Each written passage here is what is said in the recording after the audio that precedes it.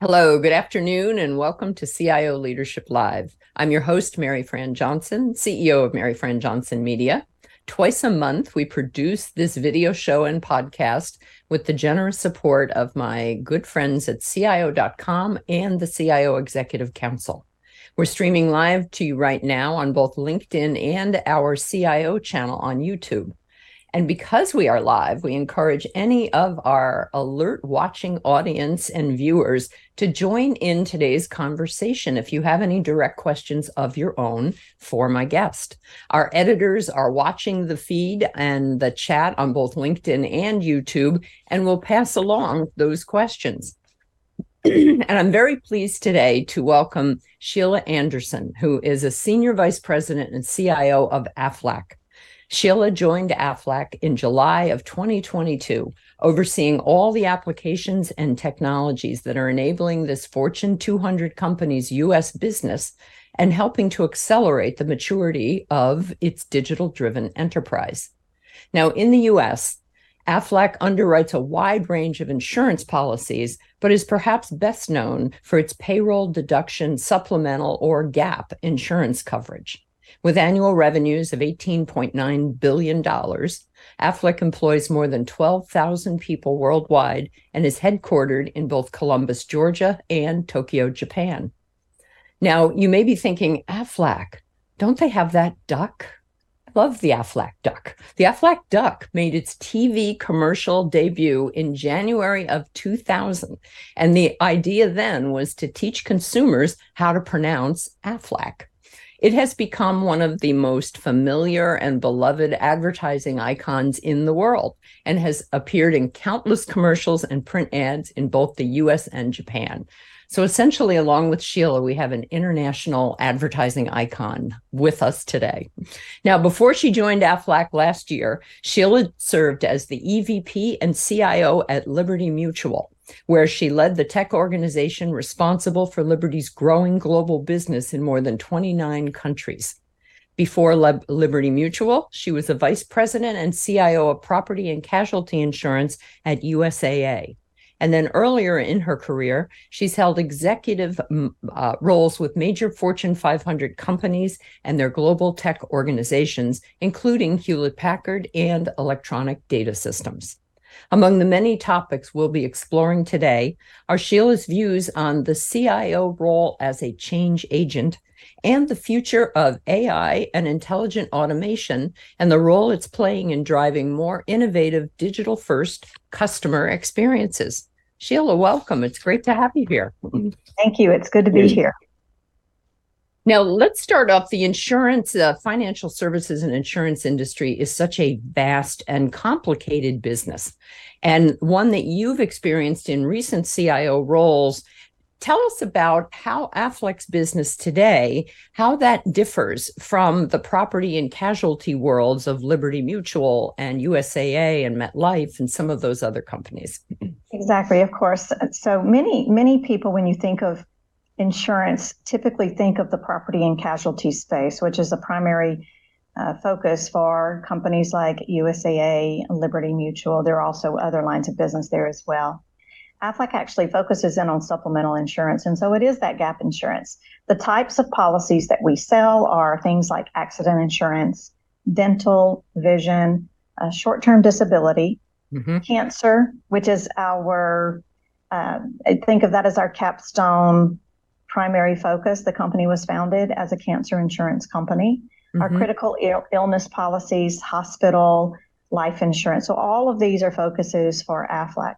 One of the big differences that I see as far as how we go to market, the Aflac insurance is, as we like to say, it's sold and not bought because it is a gap insurance. It's a bit of a different focus. You don't have to buy insurance for gap, whereas you are required to buy other types of insurance to cover, for example, your home or your automobile. Okay. So that does give it just kind of a different slant in how it has to approach its customers and the consumers. Absolutely, it does. We have very much a focus on serving that customer. We sell through agents and brokers as well as direct sale channels. So if you think about the digital enablement and how you reach your distribution channels, it's all of those. Okay. Well, now I know Aflac is a 68-year-old company founded in 1955. And when we were talking about your challenges and the kind of programs and initiatives you have going as CIO, you had mentioned that the level of maturity is a bit different there at Aflac from some of the previous Fortune 100 and 200 companies you've worked at. That being about more strategic investment, more scrutiny. Flesh that out for me a little bit. Explain what you meant by that. Absolutely. As I like to say, we have everything from the 50-year-old mainframe to the latest AI innovations in play here in a production environment, delivering value for our customers. So if you think about that, there's everything in between, and you have to have a strategy to manage all of that technical debt, the aging technology, while also innovating for the future and adopting the newer technologies like AI and machine learning. So given that, we absolutely have had very much a focus on what I like to call framing the foundation, which is focusing on those core legacy platforms and having strategies to move those to the future, as well as adopting some of the more greenfield approaches to leveraging newer technologies like AI and machine learning, for example, in adjudication during our claims process. Okay, good. And I know we're going to talk in more detail about all of those. But before we get to that, let's talk about you came to Aflac a year and 4 or 5 months ago. What were the expectations coming in of the CEO and your C-suite business colleagues when you arrived at Aflac? Did they give you a list of, Sheila, we need to get these things done right away? Or were you brought in to kind of strategize about how to enable more of a digital enterprise? What was that? What were those conversations like? Very interesting conversations. Aflac is very much a company that's focused on, I like to say, two very primary focuses. One around relationships, and then the other on results. The relationship side, when I came in, one of the first things that I was asked to focus on was truly understanding individuals and roles in the business, building those relationships, understanding the business. So there wasn't a specific list of, I need you to accomplish these 5 things or to go transform this business immediately. So they were really looking for me to come in and understand the current state of the business. And of course, over time, build a strategy or build on an existing strategy. There was a digital strategy that was already in flight. So I really started being able to do that about the 6-month mark, working with my team to identify a future state strategy and future state operating model that we would start moving toward in coordination with our business. And that's one of the things that has been most unique to me, is really that relationship side of Aflac. It's very unique for a company this large to have that type of a focus. Oh, interesting. How did that help you approach the job? What were the sort of, when you talk about getting to know the organization, how did you do that? I saw an article recently where somebody said the first 90 days don't exist anymore. It's like the first 2 weeks, and you're supposed to hit the ground running. So you are. I did spend time understanding, but very quickly, when you come in and you've been a CIO in and out of multiple organizations, you very quickly are able to assess and see areas of opportunity. So within the first 90 days, I absolutely was able to identify some of those opportunities as it relates to how are we delivering services, how we're prioritizing our work with the business, what our focus areas are. Frankly, I think some of the focus was a little bit more distributed than it should be. So we've absolutely focused on what I like to call first things first, and really understanding what's most important to the business and getting the value out of our investments with our business that way through focus and prioritization. Okay. What can you tell us about some of those areas that you chose to focus or refocus the business on? Absolutely. We first of all started with some business planning sessions with our business. We have identified about 4 to 5 key initiatives across the organization. One of the biggest initiatives and goals for us has been to focus on customer persistency. So really focusing on developing and retaining that very important customer base that we have here at Aflac. And it's pretty easy then to start aligning some of your key investments around that primary goal, for example. Of course, we have other goals in support of our business too, growth, our sales growth and our sales channels, and driving more revenue and benefit to our customers ultimately is key for us as well. Mm-hmm. And of course, coming into this role for me, I saw huge opportunities also to optimize our investment so that we're spending time on the right things that are going to drive the highest value for our business. And that's been a huge shift to really have the team laser focused on working on those things that matter first. Yes. One of the questions I often ask CIOs is what has risen up or fallen a little further down on their priority lists. That was especially a question that made sense during the depths of the pandemic, when a lot of things were changing at businesses and a lot of priorities had to be scrambled. When you talk about your priority list now, tell us something about what rose to the top of it, and in kind of an example sort of sense. Yes. What rose to the top of it for us is we have grown through acquisitions. Our dental and vision and our PLADS business, our disability and leave management business, were both acquisitions in the last 5 years for Aflac. So those are maturing businesses. Mm-hmm. We absolutely have raised expectations around how we serve our customers and how we go to market as an integrated experience for those customers. Okay. That will continue to be a focus for us this year going into 24. The thing that's a challenge to balance when you're focused on true transformation of your digital experience are things like, how do I continue investing in the run the business side of technology, as I like to say? How do you mature your journey to the cloud? How do you mature and make sure that you're managing the lights on side of your business as well? So, because that is always a trade-off. So we have pushed some of those things further down. We'll have to get to those next year. So you can't push those off more than a year or two because they are required for your business. And certainly that's been something that has been a bit of a challenge for us to manage. Well, and you had mentioned when we talked earlier that the journey to the cloud has started a little later at Aflac than at some other companies. Where are you with that now? And what will that journey to the cloud look like in terms of your tech organization? Yes, we actually started the journey to the cloud the year that I joined. The prior leadership had already defined a digital strategy and really focused on one of our largest and toughest application areas, our enrollment platform. It's called Everwell for our individual business. The original goal was not so much focused on cost, but was more focused on the quality of that product. And we were able to achieve those quality goals with that migration to the cloud. The teams learned a lot. We worked that with a partner, of course. And then we also moved into a model where we started also observing and watching the investment in that and managing to expectations around investment as well. So that's been hugely successful for us. That was the first. It was very large. What we're working on now is taking an approach, a two-pronged approach. One is looking at our distributed platforms with a 2-year plan to migrate most of those to the cloud. Some of those applications will be sunset or decommissioned. Some will go to the cloud as is without major refactoring, and some will be fully transformed. And we're really thinking about that relative to importance to our business, what we call our tier 1 or most significant differentiating application. We will look to have those more cloud native as soon as we can. Compared to our commodity services, we may not be so concerned about those and let those run a little bit more as is. Yeah.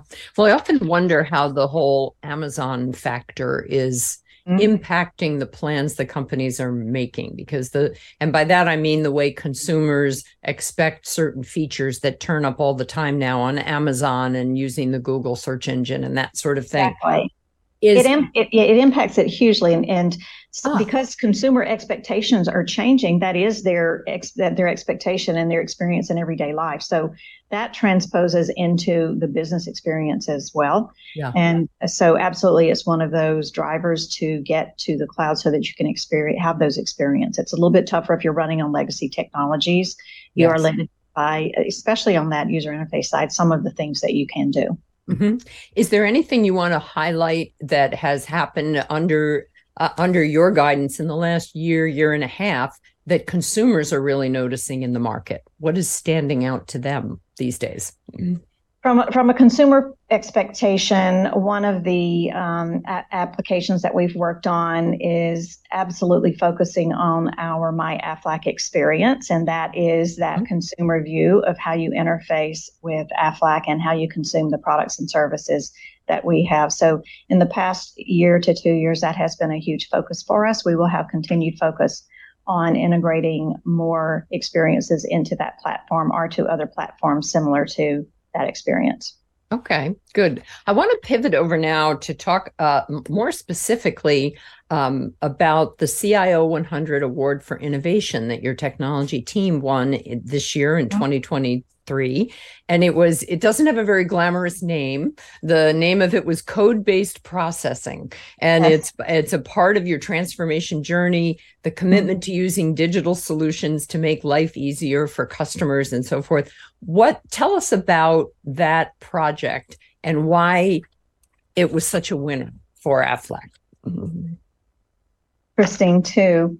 That journey started prior to my joining Aflac, and it actually started as a challenge to reduce some of the error rates that we were seeing in our claims processing.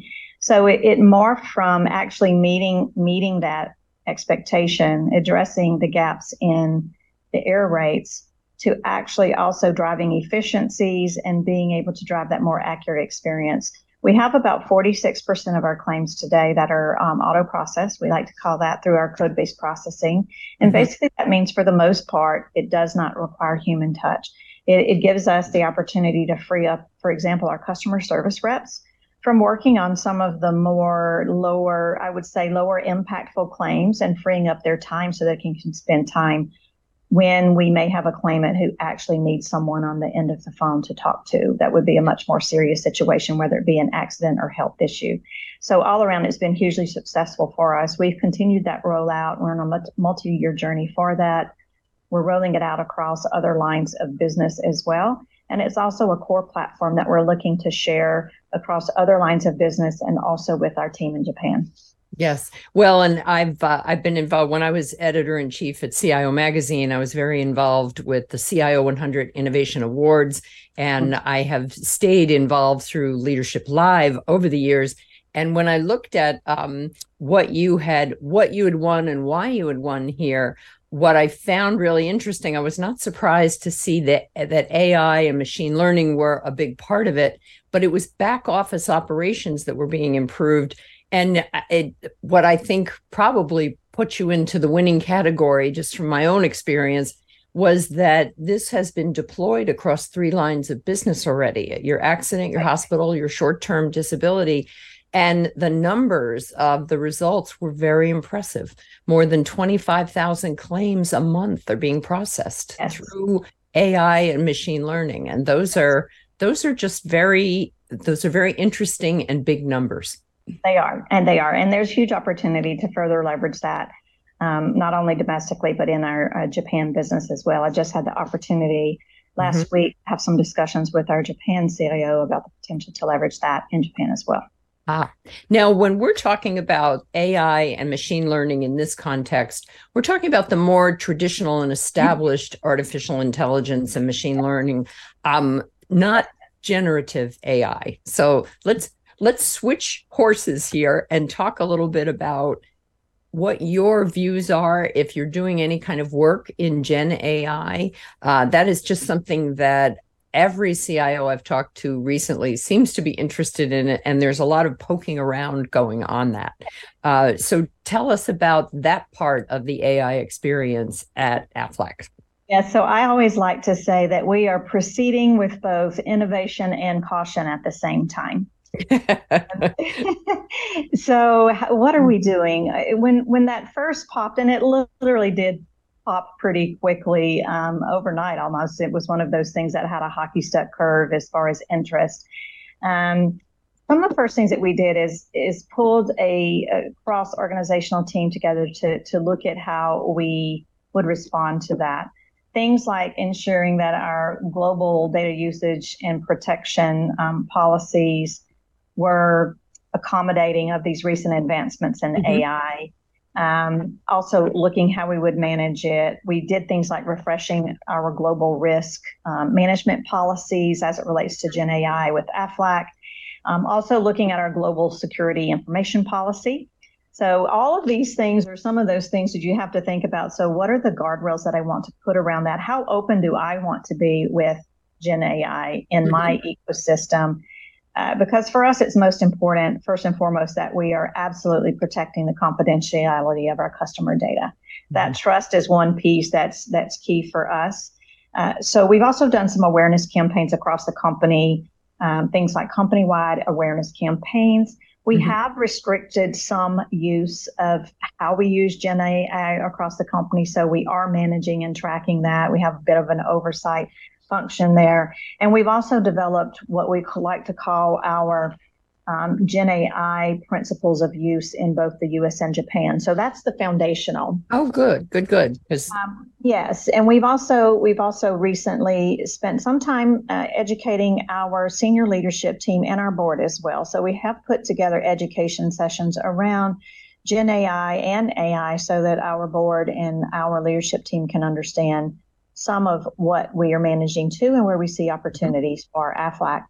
We also have come up with a number of different use cases that we're piloting, things internally focused for employees, things like, of course, using it for code generation and employee productivity. So that's one aspect. And then on the more business-facing side, we're looking at, of course, the customer service area. Would there be opportunities to leverage and drive some efficiencies there? We have some very specific use cases that we have in our Hatch laboratory. That's within my team. We have an innovation lab called Hatch. We're looking at how we can leverage it there as well. For example, for incoming disparate enrollment files that we're processing, how could we start to manage that differently through leveraging the large language models in ChatGPT? So there's a lot of opportunity we're testing. I think we will roll that out with caution first to make sure that we have that data protected that we need to have protected. But I do think it's going to be important for all companies to look at how do you leverage this. Don't get caught up in the hype cycle of it, but really think about, is there an opportunity for it to drive value for your business? Where do you do that? And then test, learn, and then manage it to your expectations as well. So we're in the test and pilot mode, nothing in production with ChatGPT. Right. Well, and as you pointed out when we talked previously, there's also a lot of legislation out there that's starting to turn up in different states, like some of the disclosure regulations kick in if you're generating any AI-based response to customers. So, and with all your experience as a technology leader, is this an unusual amount of hype and attention around a technology? I mean, it seems so early in the game that we're having to actually start thinking and watching legislation out there. It just, now, maybe this is a factor of the internet age, but it seems to me like it's moving so fast across so many different sectors of society. I mean, even legislation starts getting involved so early. I agree. I think that is early. And for me, this really gets down to, at the underpinnings of all of this is the data around your company, the aggregation of data externally. How do you think about that? How do you protect it? How available do you want it to be?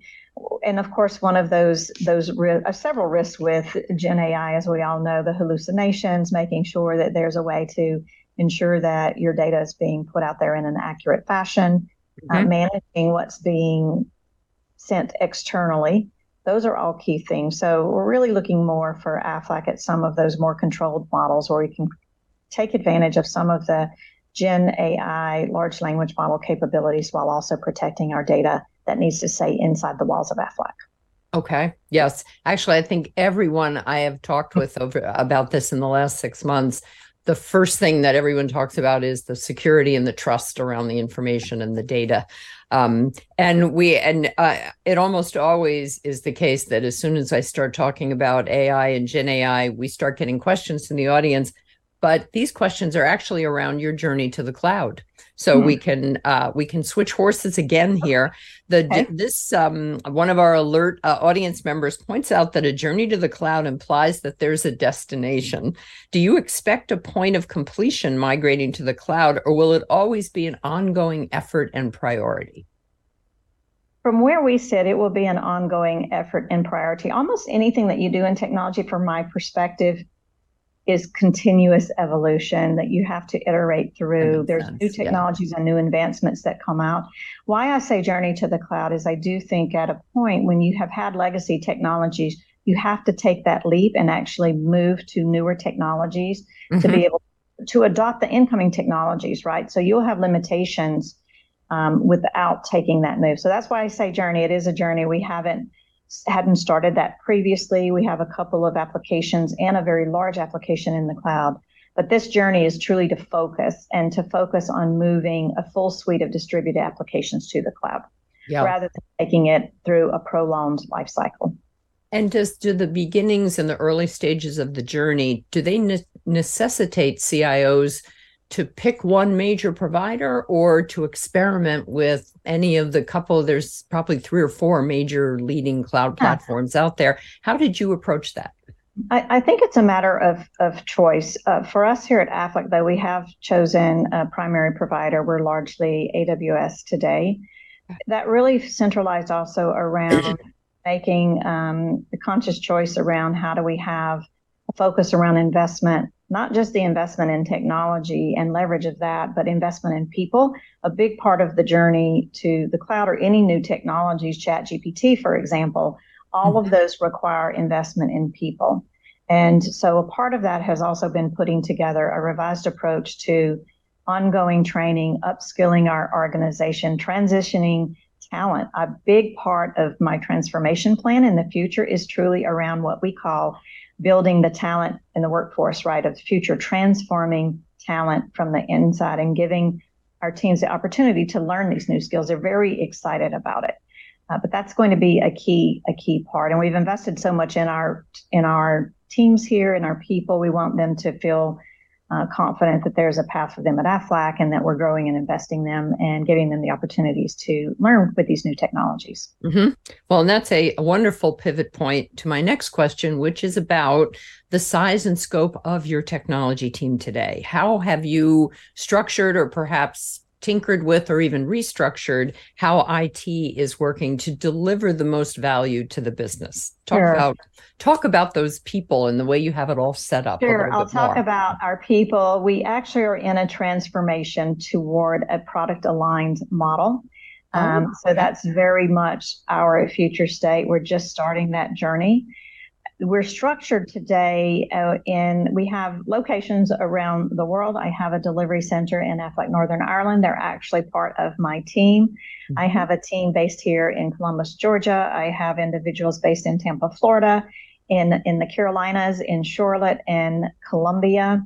And then, of course, we leverage third-party partners from around the globe, a very large contingency in India.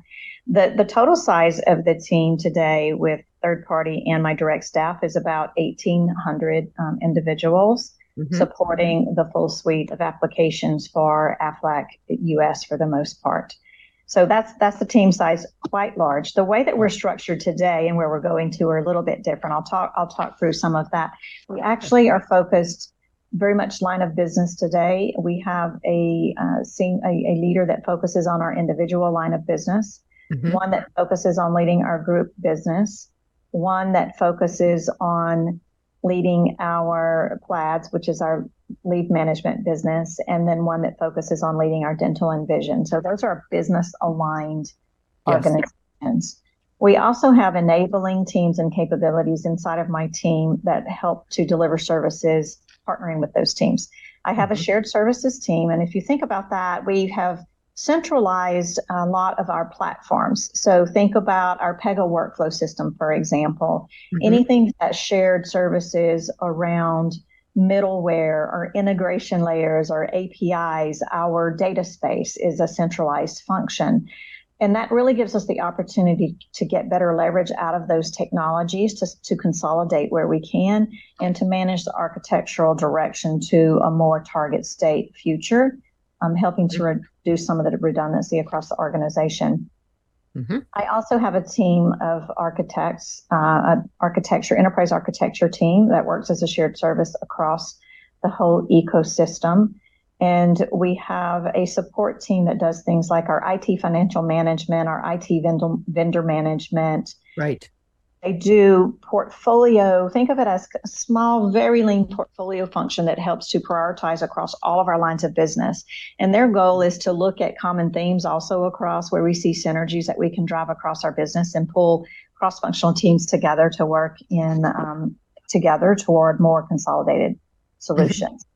I also have a infrastructure core and cloud organization, and that team, just as it is, it's all of your traditional infrastructure. I have my new cloud office there, as well as all of our new DevOps functions. So as part of that transformation, you're eliminating and reducing roles of the past, and you're building capabilities like your cloud office, like your FinOps capabilities for the cloud. Mm-hmm.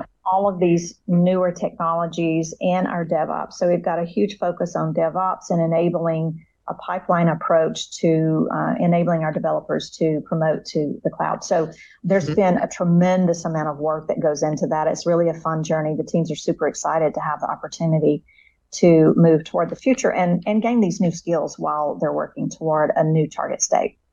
Yeah, because it's not so much that there's an enormous amount of change going on, although there is, but along with the change is coming all this opportunity to do different things. Exactly. And I do have other teams too. It sounds quite large, and it is. And it is. Yeah. We have pulled our user-centered design. We have a separate team that focuses on user-centered design, and that is everything that you would expect, everything from the research to the experience design to the user interface design. So we have all of that that's shared across the ecosystem. And then I have a very small team. I do have a leader that I have focusing on leading my transformation because it is so big and there's a tremendous amount of detail. In technology, it's all in the details. My leader is running that transformation. She runs actually my transformation and my innovation, my Hatch Lab team, the same leader. Well, and I've been running into more CIOs and technology leaders who end up establishing a transformation office, which is just, and it's always structured a little bit differently, but it's almost a governance structure to have some kind of idea, somebody who's, I guess, watching all the trains coming in and out of the different stations. Exactly. And for us, we're actually just starting the move to a product aligned model. That's very different than where we've been. So that's going to require the muscle of having a change agent leader to come in and help to lead the transformation to that operating model as well. Yes. Well, and that was one of the things I mentioned in our introduction, that we were going to talk about the role of the CIO as change agent. I know over the years at CIO Magazine, we always had stories about what CIO really meant: Chief Innovation Officer, Chief Integration Officer, Chief, various CIO designations. But the idea of the CIO as change agent, tell me how you see that role itself has changed over the last decade. Absolutely. And to all of those things that you said, I would say yes, yes, and yes. It is all of those. And it's almost difficult to put, I just say the role is a role of many hats. You have to put on a different hat depending upon where your organization is and what the expectation is and what's needed, frankly. I think a big part of the role is really understanding where is the organization at in the maturity, where do you need to be, and then what core strengths do you need to flex and build upon and build a team that has those to get the organization to where they need to be. So to me, you can't think of yourself as just a technologist anymore. I do have that technology background. I think that helps me to be very effective in this role, given where this company is. It's very needed. Yes. So there absolutely is a focus on the execution side. You have to be able to have the business strategy discussion as well. At the highest level. For example, this morning, I walked out of a meeting with our CFO where I was taking and translating what we're doing into that high level discussion tied into our budget and why things are the way they are and where we want to go, all the way down to driving execution with the team and driving results. So you have to have strategy, put together the plans and the actions and the team. The team is very important to drive the results and the expectations in the organization. And the measures are important. It's very important. Especially with CFOs, I was thinking. Absolutely. One of the most things that you can do to be successful, be a partner with your CFO, right? And help your CFO and your leadership team to understand what your plans are. Make sure you're aligned on the key expectations. You can partner together and be change agents together. And I think that's one of the most powerful things when you can work with your CFO and your peer teams, your business leaders, and really partner on being very aligned in your strategy together, where you're all addressing and shooting towards the same goals. My measures of success at Aflac are equal to the success of each of my business partners. So if they do not achieve their goals, I do not achieve my goals. So if I deliver a system and it's exactly what they needed, what they said they needed, business falls short because it actually missed the mark. We all miss the mark. It's definitely a team effort, but the change part of it is huge. I find that oftentimes as a CIO, you do need to be the one bringing in sometimes a bit of an opposing or challenging view of thinking outside in thinking, as I like to say, around different ways to think about even running your business of the future. Well, and I know one of the ways you have characterized your style of leadership is that you're an encourager and a challenger. Yes, and both. That's an interesting, it's almost a bipolar approach to managing this, because encourager implies that you're supportive and, everybody needs to win, but then challenger is also the change agent part of it. Absolutely, yes. How do you deal with the conflicts when you run into them between those two roles, encouraging and challenging? Dealing with my team, they will tell you, I usually will just be very transparent with the team, and we're doing that right now. Of course, budget season is always one of those times where you have to do that and clearly lay out the goals and the expectations. There's different ways to get there, and so for me, it's really about, here is the goal, here's the expectation. That part isn't changing. What I'm very open to talking about, discussing, hearing different views on is how we arrive there. The path it's a one-way path. There's different approaches and different ways that we can arrive at a solution. So the more that you can engage your team, engage your leadership team in those discussions, be transparent about what it is and is not, and how you're going to arrive at that end state together. That's the part. Bringing people along with the change is so key, and being transparent. Yes. Okay. I want to circle back and talk a little bit more about the Hatch Labs. That is essentially that's the innovation ecosystem, or one of the pieces of it at Aflac, but it's been there for a while, right? That was existing when you got there. What, if anything, have you done to change or broaden its mission? Broaden the mission a bit. We don't have more investment. So first I'll say innovation happens everywhere in the company. So you can't really look at a lab, or we call it Hatch. We do have a specific purpose for it. But if anything, I'm going to this year focus on broadening, gathering innovative ideas from across the company, not just through Hatch. Our Hatch started as a laboratory to basically enable us to have an avenue for our business to test out or ideate around potential problems or opportunities and solutions, doing a proof of concept. How we've changed that this year, we also have the front end of that started with our Aflac Northern Ireland team, where we actually have a rotational program as well, where we bring individuals in from our business and our technology teams out of their day jobs for, say, 8 to 12 weeks at a time, so that they can actually learn a different role through the innovative process and take on that role and do the ideation following our innovation process from front to back. That is partnered then with our Hatch laboratory to actually bring it to life through a proof of concept in Hatch. So we are partnering that together. We're actually bringing that together across the U.S. and Aflac Northern Ireland. So it's the strength of both of those approaches pulled together that delivers value for our business. We've delivered this last year. For example, some of the things that we put through our Hatch laboratory was an approach to do new account setup in an expedited fashion. Mm-hmm. We've done things like what we like to call claims nudging. So is there a way that we could incent our policyholders to file claims? So all of those types of things come through our Hatch lab. But maybe it's something that we're not quite ready to fund, or we're not quite how we want to approach solving for it. They're really ideate and to think out of the box and to bring in a new approach to solutioning. And then from there, we bring it, if it's approved, we bring it in, and then we make it a scalable solution in our production environment. I love that idea of claims nudging. It sounds so much better than claims, say, nagging. So it's a nudge. It is very much a nudge. So, and what is a nudge? This is when a major life event happens, but your customers forget to tell you. So yes, because normally if you have an event, you would go and say, "Oh, I need to go file that claim." And if you're like me, I often forget. So this would be picking up that signal, right, and then sending either text, email, via whatever communication to your claimant, encouraging them to file a claim.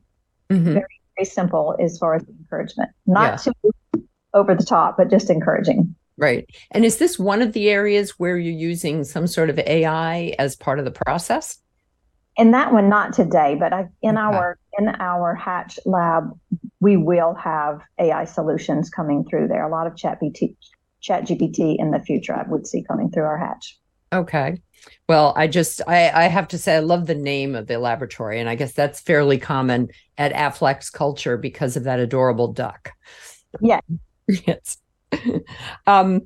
We had also talked about, and I believe you're in the process of building an internal tech university, a curriculum where it may be for upskilling in certain job categories, but it may also have a more general education function for the business as well.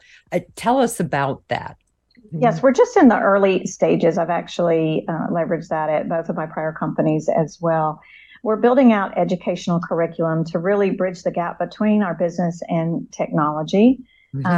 So the original focus will be on, as I like to say, a core curriculum around how do you educate your business on technology. Things like, what is technical debt? We would have a session now on all things data analytics and ChatGPT. Of course, that one would probably come pretty early because everyone's interested. Having sessions on security and the things that you need to know about as an employee and as a business partner. It really opens up the gap between business and technology and helps your business leaders to understand, so that it's no longer a black box to them. And when you say maybe this isn't an area that we should invest in or not now, and focusing on priorities, it helps to bridge that gap, and it brings a little bit of a different conversation because there's a better level of understanding. Beyond that, I would love to also be able to extend it so that we have the same in the reverse coming from our business to technology as well. First things first, which will be the tech ed for business. One of the things we have mentioned a few times but really haven't taken a deep dive in at all is your data strategy. Is the data strategy a separate area from the AI work, or are we assuming that anything to do with artificial intelligence is going to be data-based anyway? So tell me how you are approaching enterprise data. Are there new structures you set up for it, for instance? So the way that we have it structured today, we're looking at that to ensure that it's our go-forward model. We have most of our data and our analytics and our AI teams are in a shared service team together. So it's really tough to separate. Data underpins everything that we do. And so today those are delivered together out of one team. There may be different teams, but it's in the same organization. We actually do have an analytics team on the front end and data scientists that we work with in our business, of course, as well. Well, and I always have to ask CIOs, what sort of talent are you looking for today? I know you have a large percentage of your current workforce is third-party providers, and that you're probably bringing that number down somewhat. But to do that, you have to hire people in. So what are you looking for? Absolutely. So we are just getting ready to launch our talent transformation strategy. The whole goal is truly to focus on building engineering skills and engineering competencies in the organization, whether it be data analytics, data science, core engineering skills in whether it be AWS technologies, cloud technologies, any of the cloud native languages. Those are all of the skills that we're looking. We're going to do both, invest in internal and then also invest in bringing some internal talent in as well. Mm-hmm. What is that landscape looking like for you today? I know that this has always been a big topic of conversation, probably at USAA and at Liberty Mutual and some of your previous roles. How is it different today? What does it look like today to you? It's different today. I do think the post-COVID era looks very different. Companies previously would always expect, at least for some percentage of the time, for their workforce to be in their core office. That's not really an expectation that I have today. I think to attract the talent that we need, you have to be open and be flexible with where you hire that talent from. And the other piece is it also drives a certain expectation around compensation and salaries, regardless of where your company sits. That's not the determining factor anymore. It's really where the talent sits. Okay. And there, I think the compensation across the U.S. and even the globe, for example, it's pushed that all to a much more level playing field, and it's still pretty competitive from my perspective for the technical skill sets. Yeah. And when you are, and you probably don't get to do this individually yourself, but when your hiring managers are trying to convince top-notch engineers in data or software to join the company, what is the pitch? What is the culture at Aflac that makes this insurance company more worthy of joining than any other? Yes, Aflac is a company that's very much focused on care on purpose, caring for our employees, creating a great place to work, while also being able to drive innovative solutions. We're at a point of change and transformation, and most technologists should be excited to be a part of a team like that. Okay, because there's essentially a lot of moving parts. A lot of moving parts and a lot of opportunity to think creatively about how do you problem solve, how do you bring this technical debt into the future. So it's truly not a business as usual environment. That's what attracted me to Aflac, as well as just the focus on this very unique culture here around relationship. It's a little bit of a familial style in the company, but yet also focused on results. So it's a very unique blend. I'm excited to be a part of this team and happy to see where we're able to take things in the future for the organization. Huge opportunity. Are there any changing or expanding priorities with your CEO or the board in some of the areas that have gotten a lot more attention lately, like diversity and equity and inclusion? I know you've been interviewed on this many times at other positions, other CIO positions, and this has always been something very near and dear to your heart. What do you see of that at Aflac? The DEI, especially DEI. Yes, DEI. We focus, I would say a lot of the focus is on the diversity and the inclusion piece. It's a huge focus for us, working everything from our direct employee base to our third-party suppliers and our channels for third parties. So we're looking at all of that. One of the things that's most important to me is making sure that we have all of the unique thoughts coming into the organization. And the way that you do that is making sure that you have a diverse pipeline. So it starts there. If you don't start with a diverse pipeline, you certainly are not going to end up with wonderful, diverse individuals contributing in your organization. And for me, being a female in technology, of course, that's still a passion for me. You know, we're still pretty stagnant. The number of women going into technical fields is remaining pretty low still. It's down far below 30% in that 20% plus range. So for us, that's also a huge focus. We have to keep making the workplace a great place to be so we can retain all these great minds through their careers and even through life-changing in the middle of the career, so that they come out on the other side and they grow into leaders and helping to drive our companies forward. Very important, very important. Well, it is. And I can remember there was a turning point, and I'm not sure why or when. It was probably after the dot-com boom and bust. But we were in the late 90s. I was with Computer World at that point, and we were reaching a point where 34% of the IT workforce was women. It was a different story at the leadership levels, of course, but it was a third and growing. And today, now it feels like we've lost so much ground. Tell me about some of the things you're doing at Aflac to be making up for some of that ground? Like I think you relaunched, for instance, the Women in Tech program.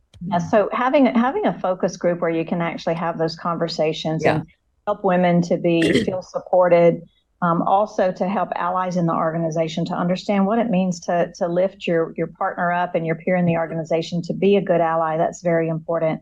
Of course, focusing on our recruiting practices is key for us as well. And then our overall benefits packages too, making sure that we have an environment that's supportive of all of our employees, with women being a big piece of that as well. So all of those are key. Having the flexible work options is important, as well as just having those basic benefits that are much needed throughout your life and your life changes. Well, in the span of your career over the last 10 years, what have you seen happening with IT internship programs? I feel like they are back in vogue again. I know you have one. They are very in vogue, and I love right. that. That's been one of the key things that I am expanding here. Most companies that I've been a part of have seen that as a huge part of their pipeline. To me, it's an exceptional way to get individuals in the door, to get them exposed to your company. They can see the culture, they can see the opportunity inside, and see where they fit inside of your organization and where they can enjoy a career and drive value for the company at the same time. Yeah. So that is absolutely a key part of our talent strategy, growing our internship programs for the future.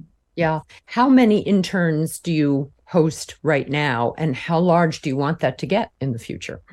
We don't have a huge program right now. I think at Aflac it's probably less than 50, 30 to 50. So I would like to see that for technology, probably double for our pipeline of talent coming in.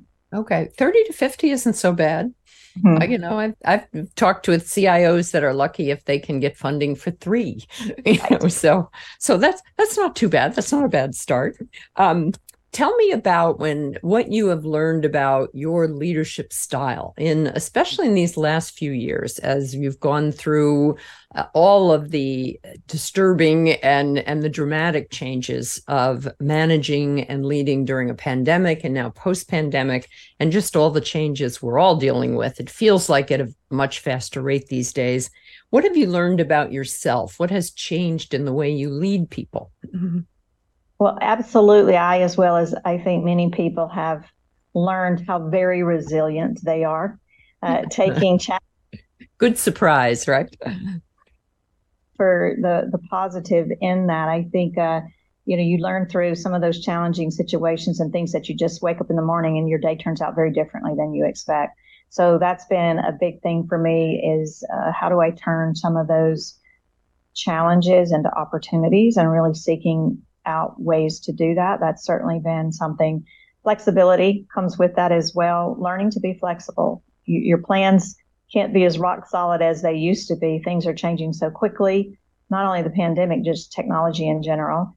Mm-hmm. And for me, I've always been a transparent leader, but I am just such a believer in lead from the front, be who you are, show up as the person that you are, and that's going to shine through with your team. I think the trust is key. Transparency plays right into that. So show up, be who you are. I've learned that throughout my career. Don't try to lead from a position that's just not your personality. Yeah, or a lofty position above it all. Absolutely. I am one who I will work in the sessions with the CFO, and the very next meeting I'll be in a room, sleeves rolled up, working with architects on the next solution. And I do think you have to pivot between all of those. Many, many, many thinking hats as a CIO are important. Yes. Well, that's actually fun that you get to still do that. Very few CIOs get to put their hands on anything that work product related. I try to make time to do that. And one of an organization we do technology reviews with our architecture team. It's a way for me to also stay close to and see the direction and make sure that we're heading in the right direction as well. So there's ways that you can implement processes in your organization so that you can stay pretty well connected. Mm-hmm. Good. And I know that outside of Aflac, for a number of years, you've been involved on the board of the Technology Business Management Forum. Yes. Talk a little bit about that. What is that about, and what has that done for you in the way, or how has it helped you manage all the enormous expenses and responsibilities of a multi-million-dollar tech budget. Absolutely. Well, first of all, just being on the board has been great to be among peers in the industry. We're all solving similar challenges. So if one of the benefits is absolutely connecting into that peer network, there's always someone that you can reach out to, depending upon the situation that you're in. I guarantee you someone else is dealing with the same thing or has already been through that. So there's a lot of information sharing just there. And then from a practice of technology business management in general, I've implemented that at 2 companies. This is now my 3rd where I'm having the opportunity to implement it.